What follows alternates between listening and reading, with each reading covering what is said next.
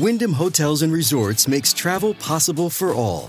Whether it's the long haulers looking for a great cup of coffee, a roomier rest for the on-a-whim road trippers, or a place to make summer memories with the whole family.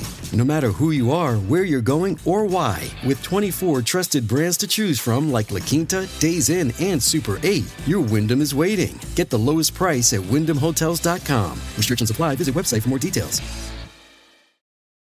Hi, everybody. This is Adriana Trajani. I'm the host of You Are What You Read. I have the privilege of interviewing luminaries of our times about the books that shaped them from childhood until now. We get everybody from Sarah Jessica Parker to Kristen Hanna, Mitch Albom, Susie Essman, Craig Ferguson, Rainn Wilson, Amor Tolls, you name it, they come, they share. New episodes of You Are What You Read drop every Tuesday on Apple, Spotify, or any major streaming platform wherever you listen to your podcasts.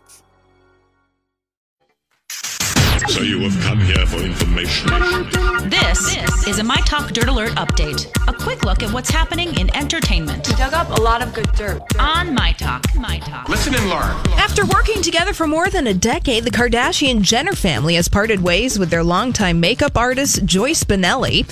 All the Kardashian-Jenner ladies have unfollowed Bonelli on Instagram, and a source who knows Bonelli and the Kardashians tells People magazine that things actually turned sour late last year when Bonelli allegedly tried to go around them on a deal so that the Kardashians wouldn't make any money off of it.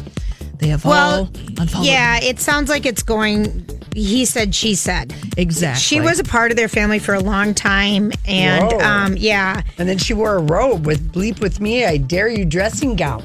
And they all unfollowed her on Instagram, so you know it's serious. Yeah, and she was really tight with Chloe and wished her a happy birthday, and Chloe didn't do anything back. All right, scandal. It'll probably be on the Kardashian season, whatever's next show. 537. Yeah, there you go. Michael B. Jordan is enjoying being a movie star. He was spotted with a swarm of beautiful ladies at the grand opening of the Hard Rock Hotel and Casinos nightclub in Atlantic City. He arrived late last night, sat at the VIP table, which was packed with close friends and bottles of tequila. They're in good spirits, ready to kick off the holiday weekend. It is good to be Michael B. Jordan. Yeah, it is. Well, and it's good for us, too, because we get to admire Michael B. Jordan. He's so beautiful.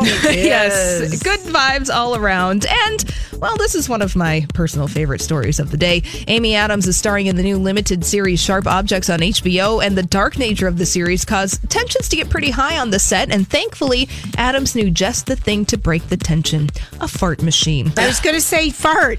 Yes. Her co-star Taylor John Smith told Vulture there was a scene that's very gritty and heavy and probably one of the heaviest of the show. And so to break the ice, Amy brought on a fart machine. Smith said Adams pressed the button and freaked out the director. It was great.